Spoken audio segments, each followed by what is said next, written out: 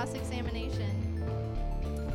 We are here at Aletheia Bible Fellowship in Portland, Oregon, and if you've tuned in the past, you will notice that Adam is on panel tonight. So I am here as your host. My name is Heidi Parker, and I'm a deacon of external ministries here at Aletheia.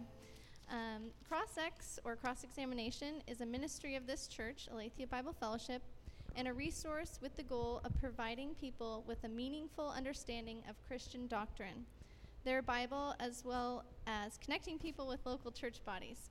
Our aim here tonight is to essentially have a local pastors answering your questions, and to make sure that you guys are fully convinced with what you believe. So we have 3 local pastors here tonight, all from Aletheia Bible Fellowship, and I'm going to start with my right, and you can go ahead and introduce yourself and give us something about you. Okay, I'm Adam, and I'm normally in that seat, like Heidi said. I'm a pastor in training here at Aletheia. Something about myself. I was actually giving this a little bit of thought earlier, because the whole thing is like, describe something about yourself that makes people know that you're a person, you know? So I am aware that my hairline is receding here and here, and I am a little insecure about it. So there's that. I'm Adam. All right. I am Colin. I am also an assistant pastor here at ABF. And let's see, I've been on panel a couple times, and I'm trying to think of what I can say that's different, you know? But I play this bad boy right here. I play that drum set in the worship service and other independent band adventures. So that's fun. And I don't know. I think that's cool.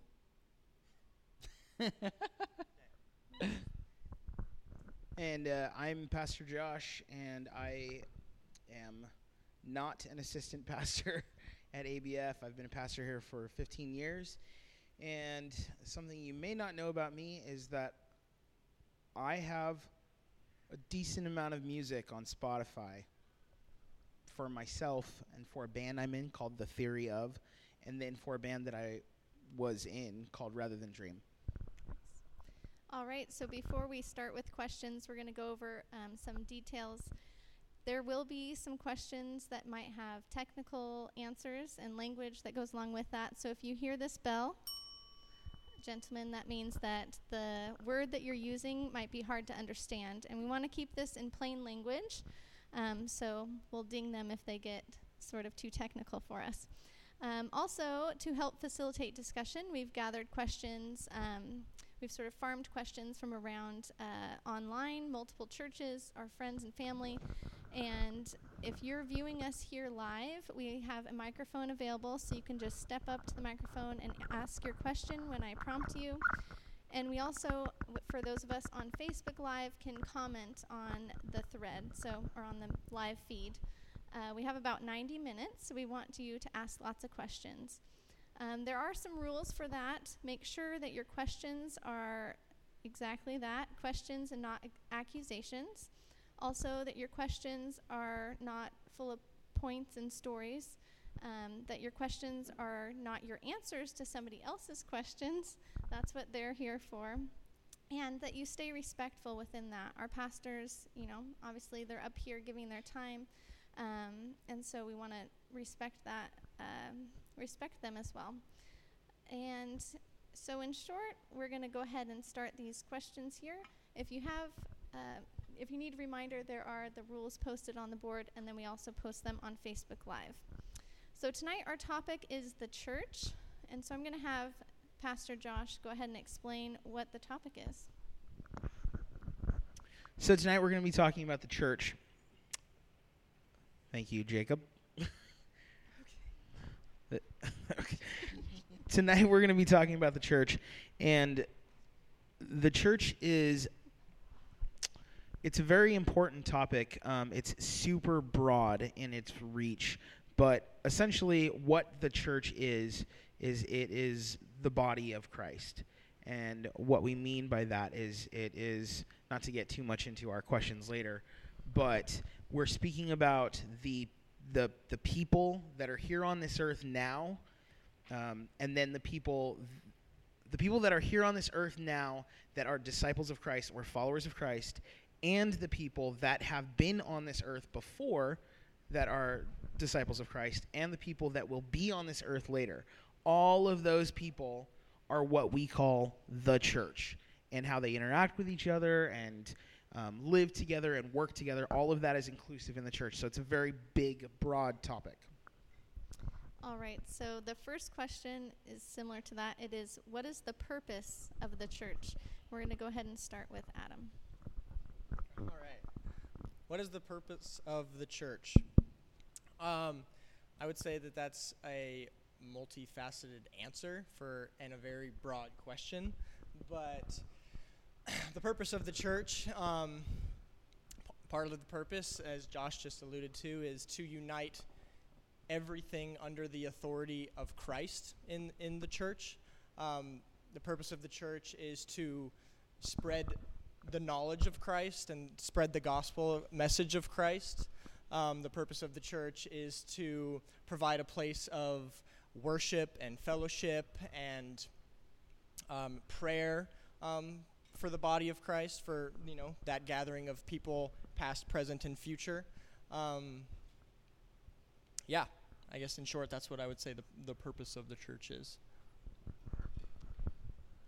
I just add that I suppose before Jesus, after Jesus was resurrected and before he ascended to heaven, to his position at the right hand of the Father, he said, go make disciples, go baptize people in the name of the Father and the Son and the Holy Spirit. And I think that's definitely a huge aspect of the purpose of the church. It's a mission statement, the Great Commission, So for us to grow the church, in other words, and to teach people about God. And Jesus also adds that we're to teach those people how to obey God, how to obey his commands. So those are the things that the church's responsibility is at its base nature too.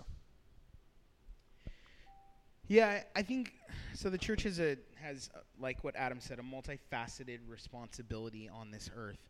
To sum it up, I would say the summation of that is to be the hands and feet of God. Yeah. So that's why it's called the body of Christ. It's Christ's body, as he is not with us right now. He's the head of the body, and he's ascended to heaven, and our understanding is that we are to enact his will here on earth. Not just to enact his will, but to enact his purposes. So that's going to include things like spreading his gospel message.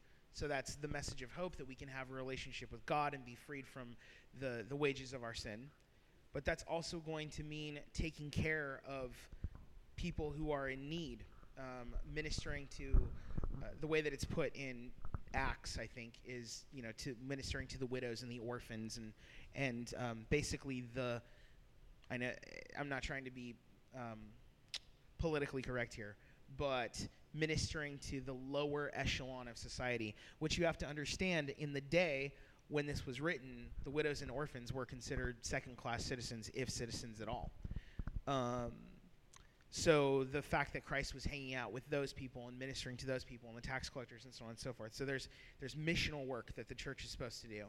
There's also the administering of sacrament, right? So we see Christ participating with his disciples in the communion. It wasn't called the communion at the time, but we see that. We see, as Colin quoted or mentioned, within the Great Commission, that there's baptism that's supposed to take place. We know that Christ was baptizing, and before him, to make way for him, John the Baptist was baptizing. For us, we as ABF as a church defines like our local responsibility as grounding people in a relationship with Scripture, with doctrine, so that's right teaching, and then with the local church itself, with the fellowship of believers. Yeah, I was going to say the same thing that you just said. Our job is not to just, the church's job is not to just hook people, once people accept that Christ is who he says he was, the church's job isn't over. There's a long-term investment in growing those people into a deeper understanding of what that means and who they're called to be, etc. So, yeah, like Josh just said. All right, with that said, how do you measure its success, the church's success? We'll go My with turn. Colin. How do you measure the church's success? Well, I mean, you can measure, like I said in the Great Commission, go and make disciples. You can measure it in some part by the growth of it, but that's not really the full measure of its success, right? Because just because you have something big, like you could have the biggest, I don't know, apple ever, but if half of it's rotten, then you really only have half of an apple. So we measure the church's success by its size, but more importantly by its quality, by its purity before God, by the ability of the church to transmit who God is and share that with other people, and to be able to teach other people how to obey God, how to be good people, and to do that in a way that is as inclusive of God's character as possible, which is a really, really big task, and it takes an entire body to do it. No, one person, partly because, like we've talked about before, God's a multifaceted being, Father, Son, and Holy Spirit. Like, he's complex, and so he's best seen in groups of people, in relational communities. And that, I would say, is a good way to define the success of the church. Were you going to throw something? Yeah, I was going to say before you take away what I possibly would say anyways, but so let me just jump in real quick. I would say a measure of success, not that it's the measure of success, but it's an element of measuring it, is legacy based. Like, not only are you bringing people to Christ, but are those people bringing to Christ, and are those people grounding people to what that means? So there's a big aspect of legacy in terms of measuring success, and I know that it's something that we as a body here at Aletheia, we are it's always on the forefront of our minds. Like, what is that going to look like for that boy right there who's 10 years old now? Like, how is our mission here going to be carried forward? Our mission, of serving God and proclaiming Christ and bringing people to that. So legacy is a big aspect of measuring that. Well, now that Adam has taken from what I was going to say, I would say you measure it by how many jets you have. I'm just kidding. Not just how many, but the quality of jet. Of course. Yeah. Legacy is, I would definitely say, the measure of it. You never really know whether something is doing what it's supposed to do based upon the word of mouth that people have. That's what it comes down to. You know that something is doing what it's supposed to do based on the quality of its fruit. So if that church is producing fruit, and that can be in multiple ways, right? But if that church is producing fruit, whether it's helping a community come closer to Christ, not just putting Band-Aids on it by meeting its physical needs. Like, remember what Christ did. It was easier for him to heal somebody than it was to forgive their sins. And forgiving their sins, or the healing of that person, was to bring people to a knowledge that their sins could be forgiven. So taking care of a community and healing people isn't as important, and it's much easier than bringing them to a knowledge of the forgiveness of their sins. But healing people and taking care of a community is an aspect of fruit. And if you have a church that's producing that aspect of the fruit and is producing people's lives that are being healed on top of that, so not just the physical taking care of the community, but then the sort of internal psychosocial aspect of the community being healed, then you understand that the lip service that's being paid to Christ it's not lip service, that it's actually producing something. And then on top of that, that's all fine and dandy, but as Adam and Colin both pointed out, when you really know that that church is doing what it's supposed to is when you see that the generation that you taught is teaching the next generation the same thing. Yeah. That's how you know. It's it's sort of the grandparent. We can now sit back and twice removed, yeah. Like yeah, not your kids, but your kids' kids. If you've taught somebody how to teach successfully. Right.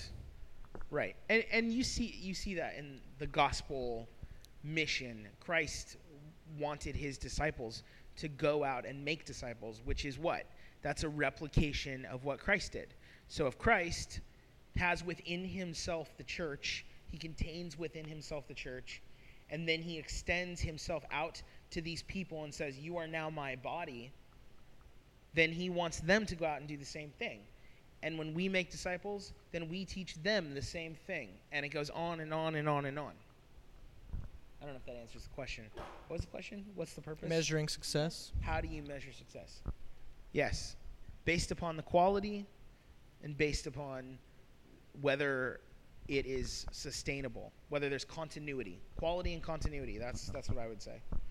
And let's be clear, when we say quality, we are talking about quality as measured against the scripture. Right. I want to be clear about that too.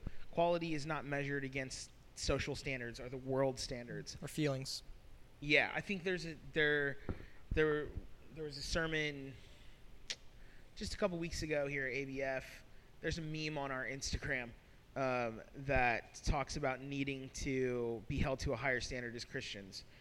I can't remember what it is, so I shouldn't have brought it up.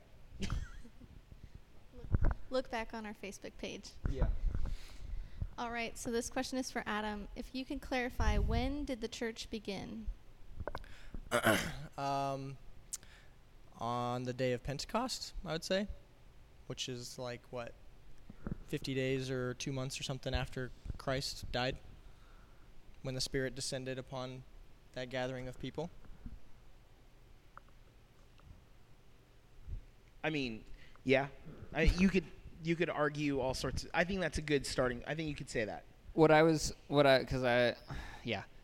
thinking is that Christ's ascension, because after he died and, his apostles were kind of lost and like wondering what to do with themselves or whatever, Christ rose from the dead. He spent the next, 40 days or so like reorienting them and saying go, like upon leaving, he was like, go. That's sort of like, I would call that the soft launch, like the soft launch of the church, and Pentecost is like the hard, like grand opening, where it's like the Spirit like laid upon all those people and they preached to all the masses in Jerusalem, and then they spread across the empire, and it was like boom, blew up. Yeah, the reason why I'm reticent to nail it down to a date, although I would agree that's pretty much, if you're going to give a textbook answer, that's probably it, is just because when I was studying to be a pastor, I had a topic to write on, and the topic was, did Christ intend for a following? And so the question contained within that is, essentially when was the church established? And so there's a lot of philosophical questions about, if the church was established in the mind of Christ, was it established at the beginning of everything? Did it even have a beginning? None of those things matter, because here on earth it started at Pentecost. That's pretty much, yeah. Sounds like a very Josh rabbit hole to go down. Yeah. I'll let you read the paper. All right, this one's for Colin. How many people do you need to have a church? I would say that you need 2 people to have a church.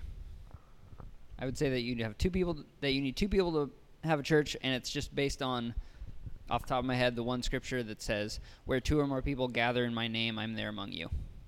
Or something. That's a really close paraphrase. Because the church, as we're probably going to talk about, is, and we have talked about, is the people. It's not the building. It's not like you need, X amount of people to be contained within a structure to have a church. It's a group of people, in my mind, 2 or more, that are dedicated to serving God and being his body. Yeah, how many people do you need to have a 501c3 nonprofit? I don't know. I don't know. But Scripture would, I think, agree with the concept of where two or more are gathered. All right, Josh. This one is, and forgive me if I say it wrong.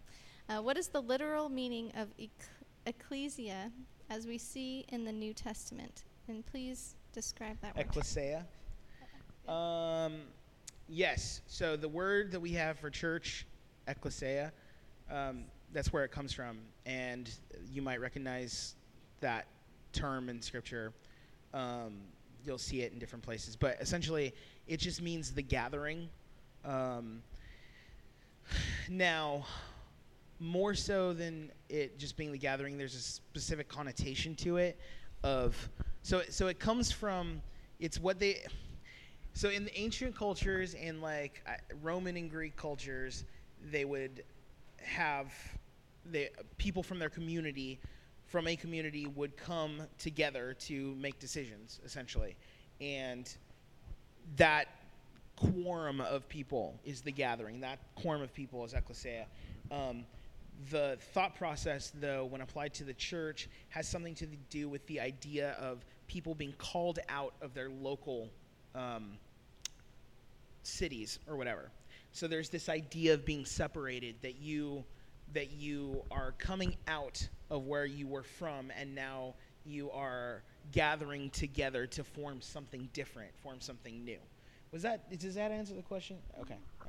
Was there another part to it? Well, the next question has more to it. Oh. Is that you guys good on that one? Add to it? No, yeah, I think if I remember right, part of the two parts is like ex, meaning like out of, and kaleo, meaning from among or from within or something like that. Right.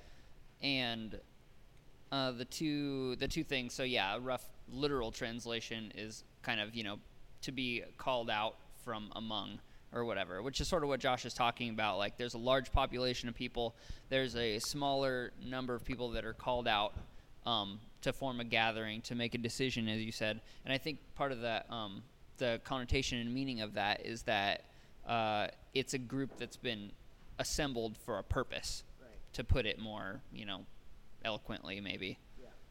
Yeah. And that's basically, that fits the bill pretty well for what the church tries to be, at least on a base level. Yeah, and there's an allusion to the concept of holiness, which also means to be set apart. So there's this idea of holiness that, is through it, that the church is holy, not just because we have an extension of the righteousness of God through our relationship with Christ, but also because our purpose is literally to be set apart from the general community or the communities that we came from.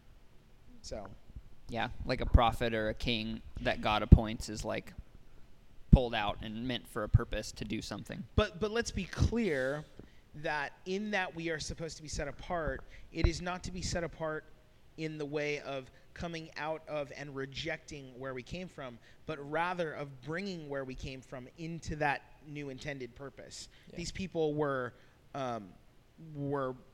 gathered to make decisions for the communities they came from. So they're not called out to reject it. And I want to be clear, the church is not called out to reject the community it came from, but rather to bring the community it came from into holiness. I've also read that it was used in the context of the Roman army, like a small a small group Like of a soldiers, troop, yeah. where like a century or whatever, like 100 soldiers would be a type of ecclesia when they had a purpose, something to do. Yeah, like 300. yeah, or SEAL Team 6. All right, so these questions were submitted together. So this next one is a follow-up. Does the meaning of ecclesia include a building or property at all? No. Yeah. No. Because again, the whole meaning of ecclesia is not attached to. It's an idea, right? It's an idea that people are called out. It doesn't have anything to do with a place. So yeah, short answer, no. With that said, do they physically have to be somewhere? Like, sure, but does it have to? No. Does it have to? No. Right. Like, no, there's no dedicated spot that they have to be in, and we'll probably dive into this later on. Is the question aimed? I guess you wouldn't know, but is the question aimed at trying to figure out whether a church is a church building versus a body? That's how I interpret it. I think that's the implication. Yeah. Yeah. Yeah. No. Yeah. That's the quick answer. All right, so still on the topic of property and church, what is a house church? And we'll go to Colin.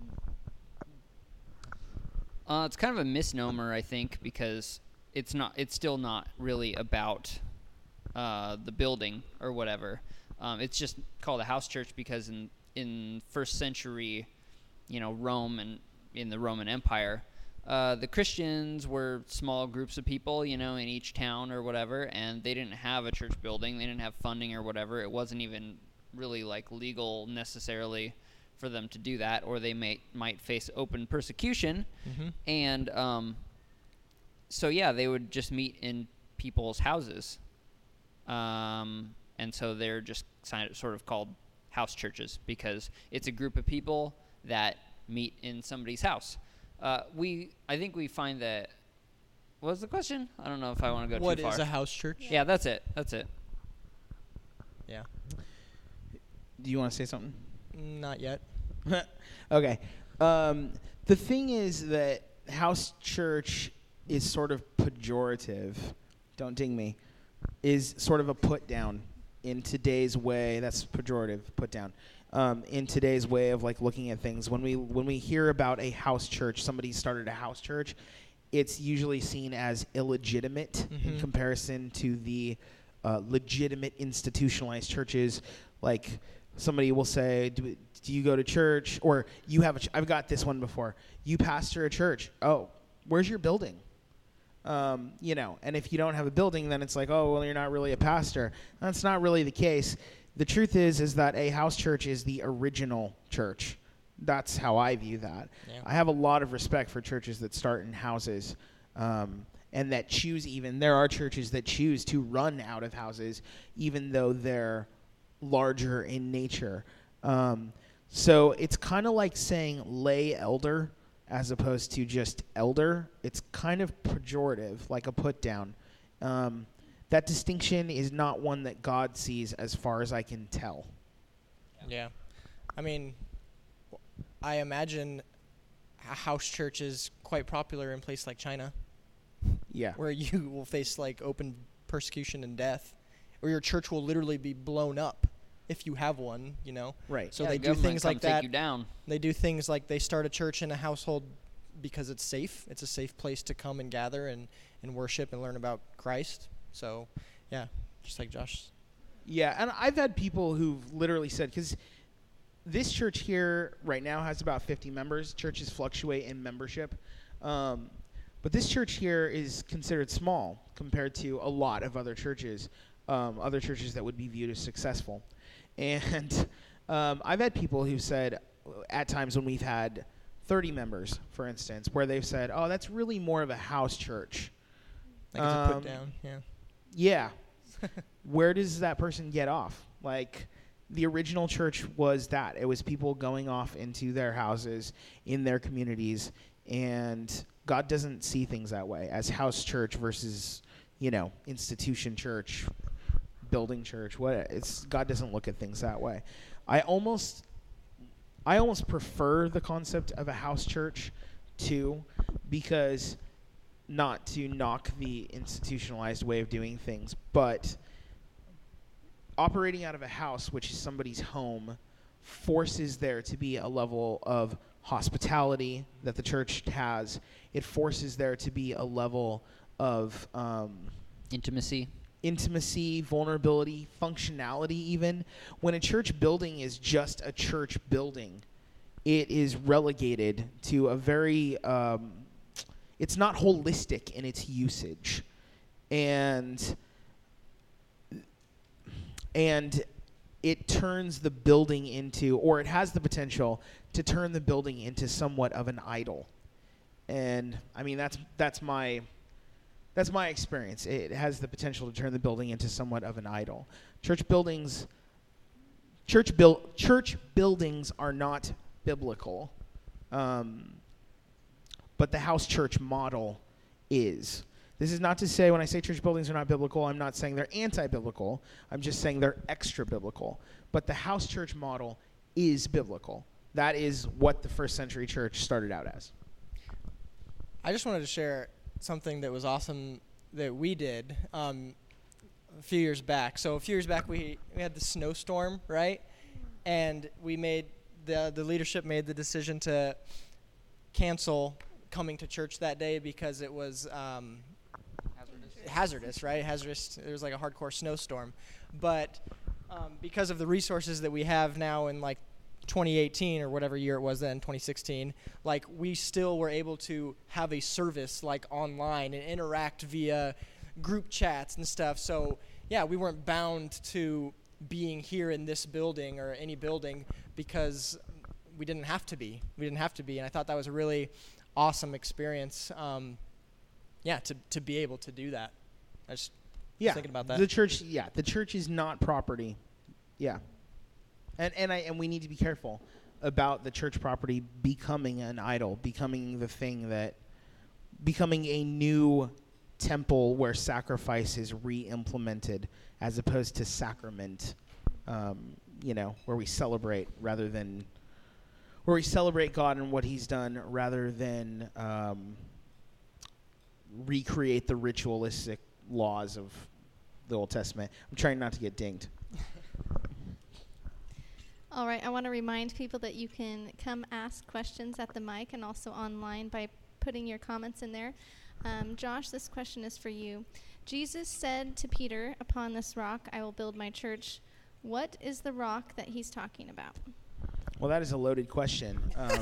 It shouldn't be a loaded question, but it is. This is a question. So the rock. So depending on who you are, the rock is different things, which I think is why that question was asked. But I think when you go back to the original text, when you go back to the Greek, you can see that the rock is not Peter, and this is a usage. I'd have to go back and pull from my Justo Gonzalez History of Christian Thought archives, but I think the question's being asked because of the interpretation of what that rock is and how that's affected history. But long and short of it, when Jesus said it in the original language, he says, Peter in Greek is pebble, and rock is rock. So it's Petra versus Petros. And when we translate it to English, we just say rock. So when Jesus said it, he asks Peter who he is, and Peter makes a profession of faith. And he says, "You are the Christ, the Son of the living God." And then Jesus says, "You're right, pebble, and on this rock I will build my church. And the gates of hell will not stand against it," so on. But so long and short of it, the way that I interpret that, and I think is the correct interpretation, is that the rock is the statement of faith that Peter made. Jesus was clever, and he made a pun. Essentially, he made a pun, which, by the way, is not uncommon for Jesus to do. Yeah. Look it up. Jesus is a man of much humor. So, I think that the rock is the statement of faith. I've heard multiple interpretations. Some of them might be right also, but I think the one that holds is the rock is the statement of faith. I heard a great one saying that the rock is the literal land that they were standing on at the base of that mountain, where in the ancient world, the base of that mountain was considered to be the gates of hell. And so, and it also was called the rock. I can't remember what it's called, the mountain, but that area is where the gates of hell are in the ancient world. And so the interpretation was that Jesus was saying to Peter at the gates of hell, like, because they were there standing at the gates of hell in the ancient world, "Look, Peter, on this rock where you stand, I will build my church, and the gates of hell will not prevail against it.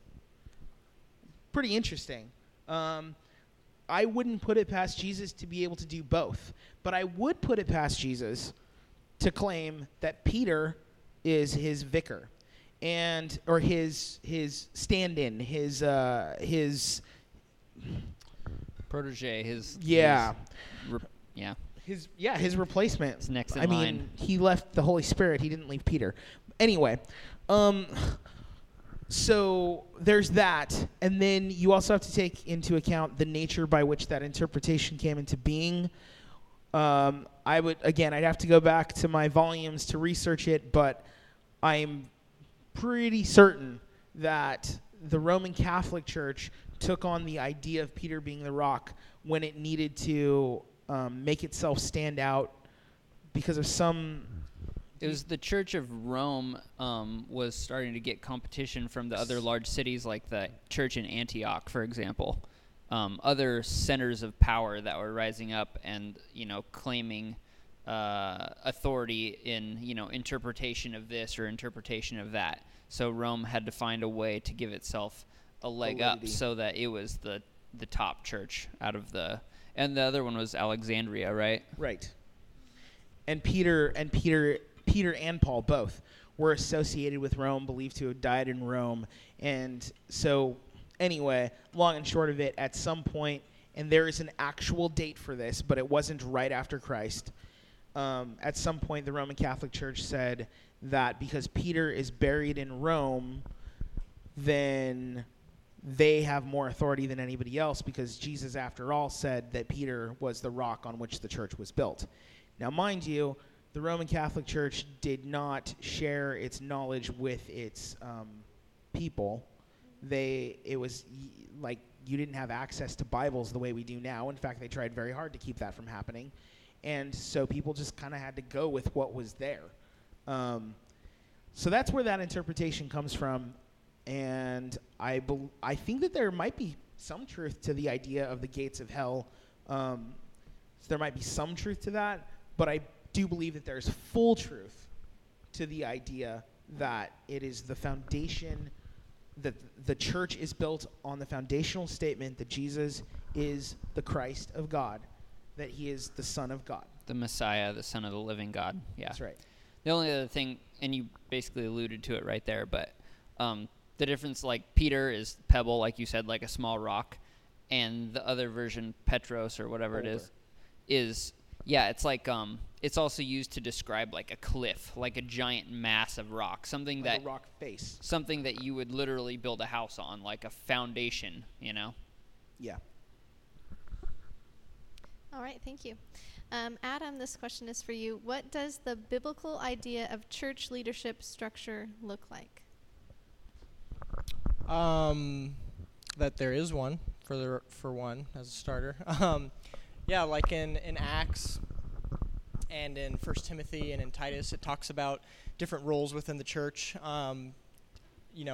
Elders or overseers or deacons or bishops. So I think elders and overseers, bishops, they're all used sort of synonymously. Is that true? Yeah. So overseers for elders, pastors is a new term, but it sort of falls under the same vein. Bishops sort of evolved out of they were more like governors, if you will. They handled the larger the details of things. Well, deacons handled like the details of the everyday. Right.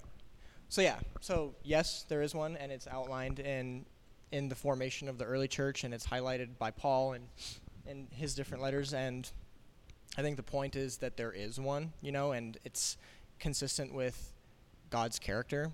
God is a God of order, and you see that throughout Scripture. And so, of course, as the church is forming, there's going to be order, and there's going to be different positions, and those positions are accountable to other positions, and so, it all works in harmony toward the benefit of the church. So totes. And in Acts, So when we see like deacons come onto the scene, for example, that wasn't something that was like a prearranged situation, but it's from the early church. It's, authoritative and all that stuff. But it was because of a need, And so the church leadership that we see directly, getting set up is just basically like a group of elders in each town.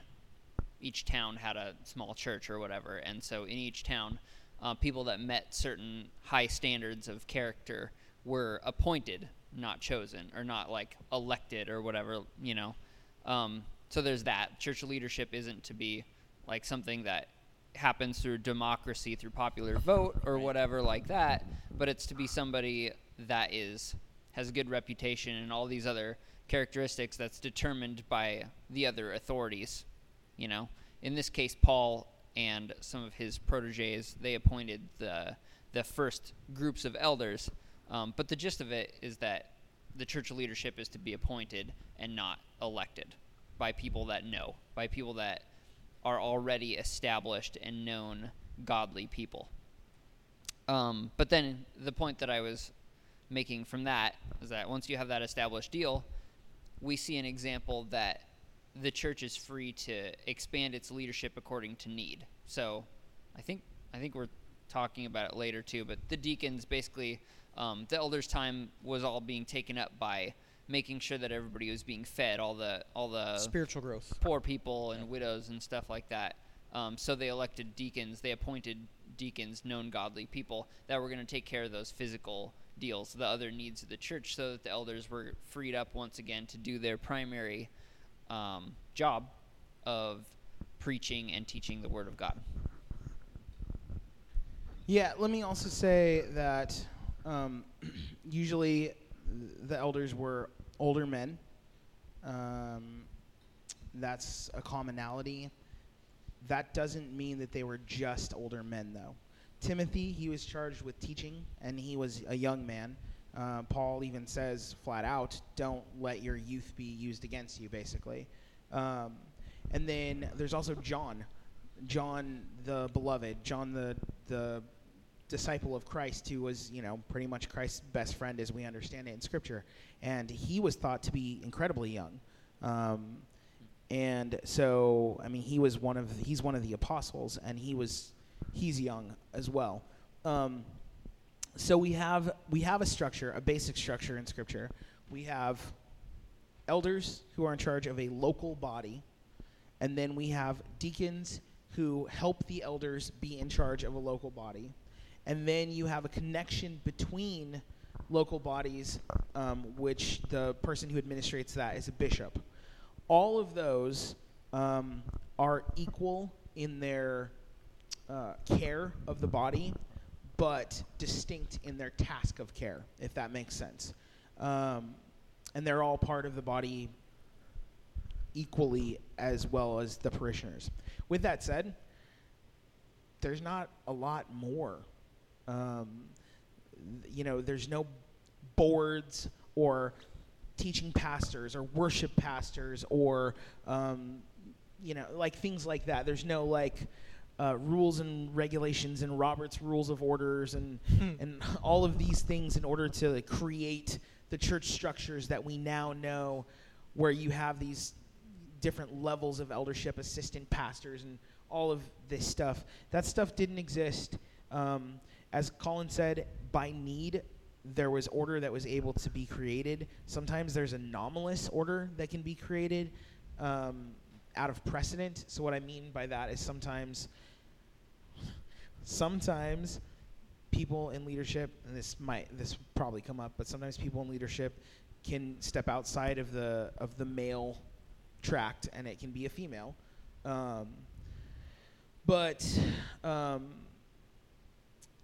Basically, because it happens as need arises, as long as you have those things in place and there's proper respect for those things, then it can kind of look as that local church body needs it to. So there's not one right way of operating within those lines, as long as you're operating within those lines, which is why there are so many different denominations. that's one reason why there's so many different denominations and so many different ways of having like authority within a church. And I'll say, like, this church is part of, freely associates with the CB Northwest. But when I talk with other pastors within CB Northwest, I have no idea what they mean by elder versus pastor. I have to figure that out because they have, out of need, established a different way of working through their body's needs, and that's okay. That's the freedom we have in Christ. All right, Colin. Can or should the church leadership tell me what to do in my life? Is the next question. Nice. Can or should the leadership tell me what to do in my life? There is, I don't know, almost all of Scripture gives you wise counsel as to what to do with your life.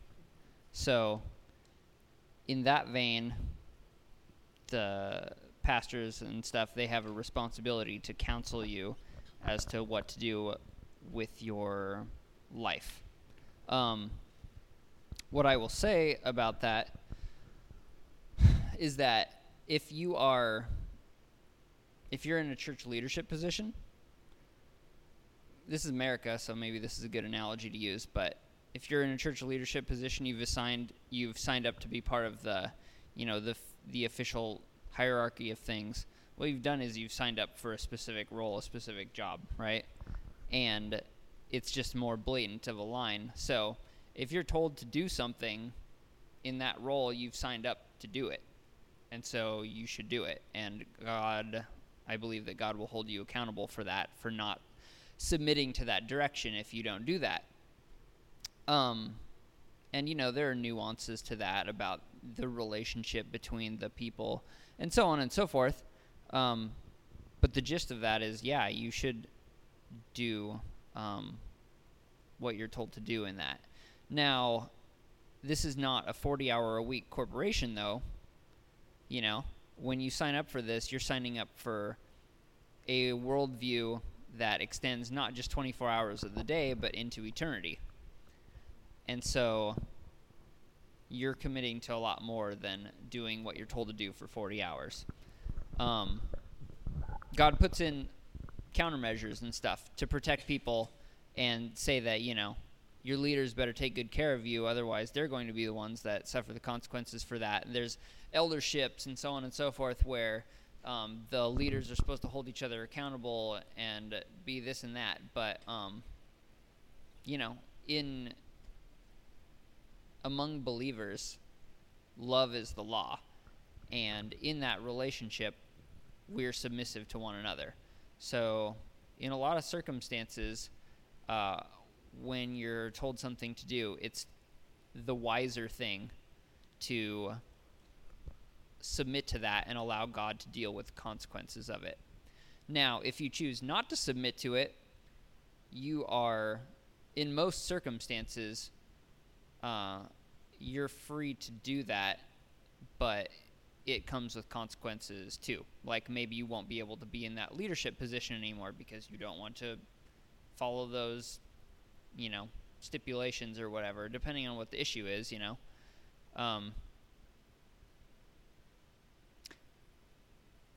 Yeah, so there's no clear answer. When do you guys want to talk while I regather my thoughts on it? It's kind of a big topic. Go ahead. Can you ask the question again just to frame the answer? Yes. Can or should the church leadership tell me what to do in my life? Yes. Yes. The church leadership can and it should.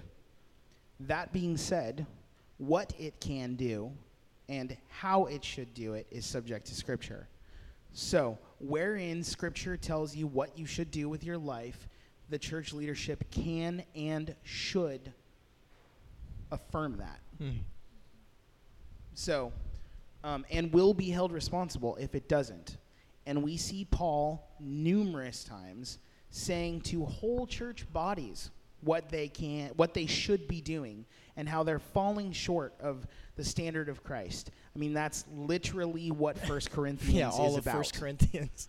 He tells them how they're supposed to deal with somebody who's sinning within their body, having essentially an affair with his stepmom. Yeah. He tells them what they're supposed to do about that. He chastises them for letting it go, for knowing about it, and for not dealing with it. He chastises them for dealing with their spiritual gifts inappropriately. He turns around in 2 Corinthians and chastises them for not letting that member back into the body when that member is reconciled to the path of Christ, so on and so forth. It happens all the time in Scripture from the apostles, and we are called to be right in our teaching. But remember, an elder can and should do that, but the only authority that the elder has rests on what is revealed to us in Scripture. An elder can't speak into your life with any authority outside of the Scripture. So if the Scripture speaks to it, yes. But if it doesn't, then an elder shouldn't. Outside of maybe friendship, but then it should be done with all of the things the Scripture says on top of that. So that's going to be gentleness. It's going to be everything: love, joy, peace, patience, kind. All of that stuff. All of the things against which there are no laws should be utilized in how an elder takes care. But yeah, of course, an elder is supposed to speak into your life, is supposed to make clear what the Scripture says. And there are no there's no recourse against it when somebody doesn't listen from a legal standpoint, but the Scripture is also clear that there are actions that are supposed to be taken that have physical consequences when somebody refuses to listen to the correction of an elder. Yeah. Look at Matthew 18. Especially if it's a sin issue, like a obvious sin issue. I would argue only when it's a sin issue. Yeah, the only thing I would add is that absolutely the leadership has a responsibility in that, but it's also the body's responsibility in that too. It doesn't just fall on the leadership, but the buck stops with them, right? They have these people in their care, so they're responsible of bringing them pure before God. But it's the entire body's responsibility to hold each and every one of them accountable to Scripture and what it has to say. And yeah, so it's not specific to leadership, but it is, if that makes sense. Yeah, I want to make it clear. When I say yes, they can and they should, what I mean by that is, on a practical level, an elder should never say to you that based on the authority of Scripture, you cannot eat spaghetti. I am an elder, I get to tell you, you can't eat spaghetti, you have to drive a Kia. You can't do that. But I can tell you that I know that you are living in sin, and you need to repent of that sin and ask for forgiveness and come clean. Not only can I, but I should. And if I don't, I will be judged as an elder by God for not doing that. That is my authority based on Scripture. Whether you listen to it or not, that's going to be up to you. And I think one of the difficulties that we have nowadays is that though the eldership of the church has been charged with being good shepherds, with protecting the sheep from the wolves, a lot of them have lost. They are impotent. They've lost their ability to say, no, that is not what Scripture says, and you must repent and turn back to Christ. I know that's not popular, but it is what it is. And that's where we get the quality of the body of Christ. The quality of the church is from that process of, refinement. All right, Josh, so we'll follow up with that. Okay. This question is, what sort of discipline is the church entitled to use on a member? You mentioned Matthew 18. Can you outline that? So, long and short of it, what Matthew 18 discusses is when there's sin and it's been addressed in private and has not been, and a person hasn't repented of it or recognized, its toxicity and they need to get rid of it, then there's sort of this culling process, right? This process where you take this person through a disciplinary set of actions. And let's be really clear. The church is never to institute punishment, ever. But it is to institute discipline. Discipline is what we're called to do. We're called to be disciples of Christ, right? And so disciples of Christ are sort of like martial artists in the sense that they follow a discipline. So when we say institute discipline, this is what we're talking about. Somebody has stepped outside of their discipline. They are no longer rigid in their morality, I suppose. And so because of that, they are called to be disciplined. And that process has these different levels of accountability in Matthew 18, getting sort of larger and larger, from having one witness to multiple witnesses to speaking in front of the congregation. And then eventually it comes to the congregation needing to ostracize that person. And that means to stop associating freely with that person. Now, here's the catch, and this is the 1 Corinthians to 2 Corinthians switchover. But basically, you're not ostracizing that person as punishment. You're not ostracizing that person in any sort of happy way, any sort of nonchalant way, any sort of lording it over them way. You're ostracizing that person because they're toxic.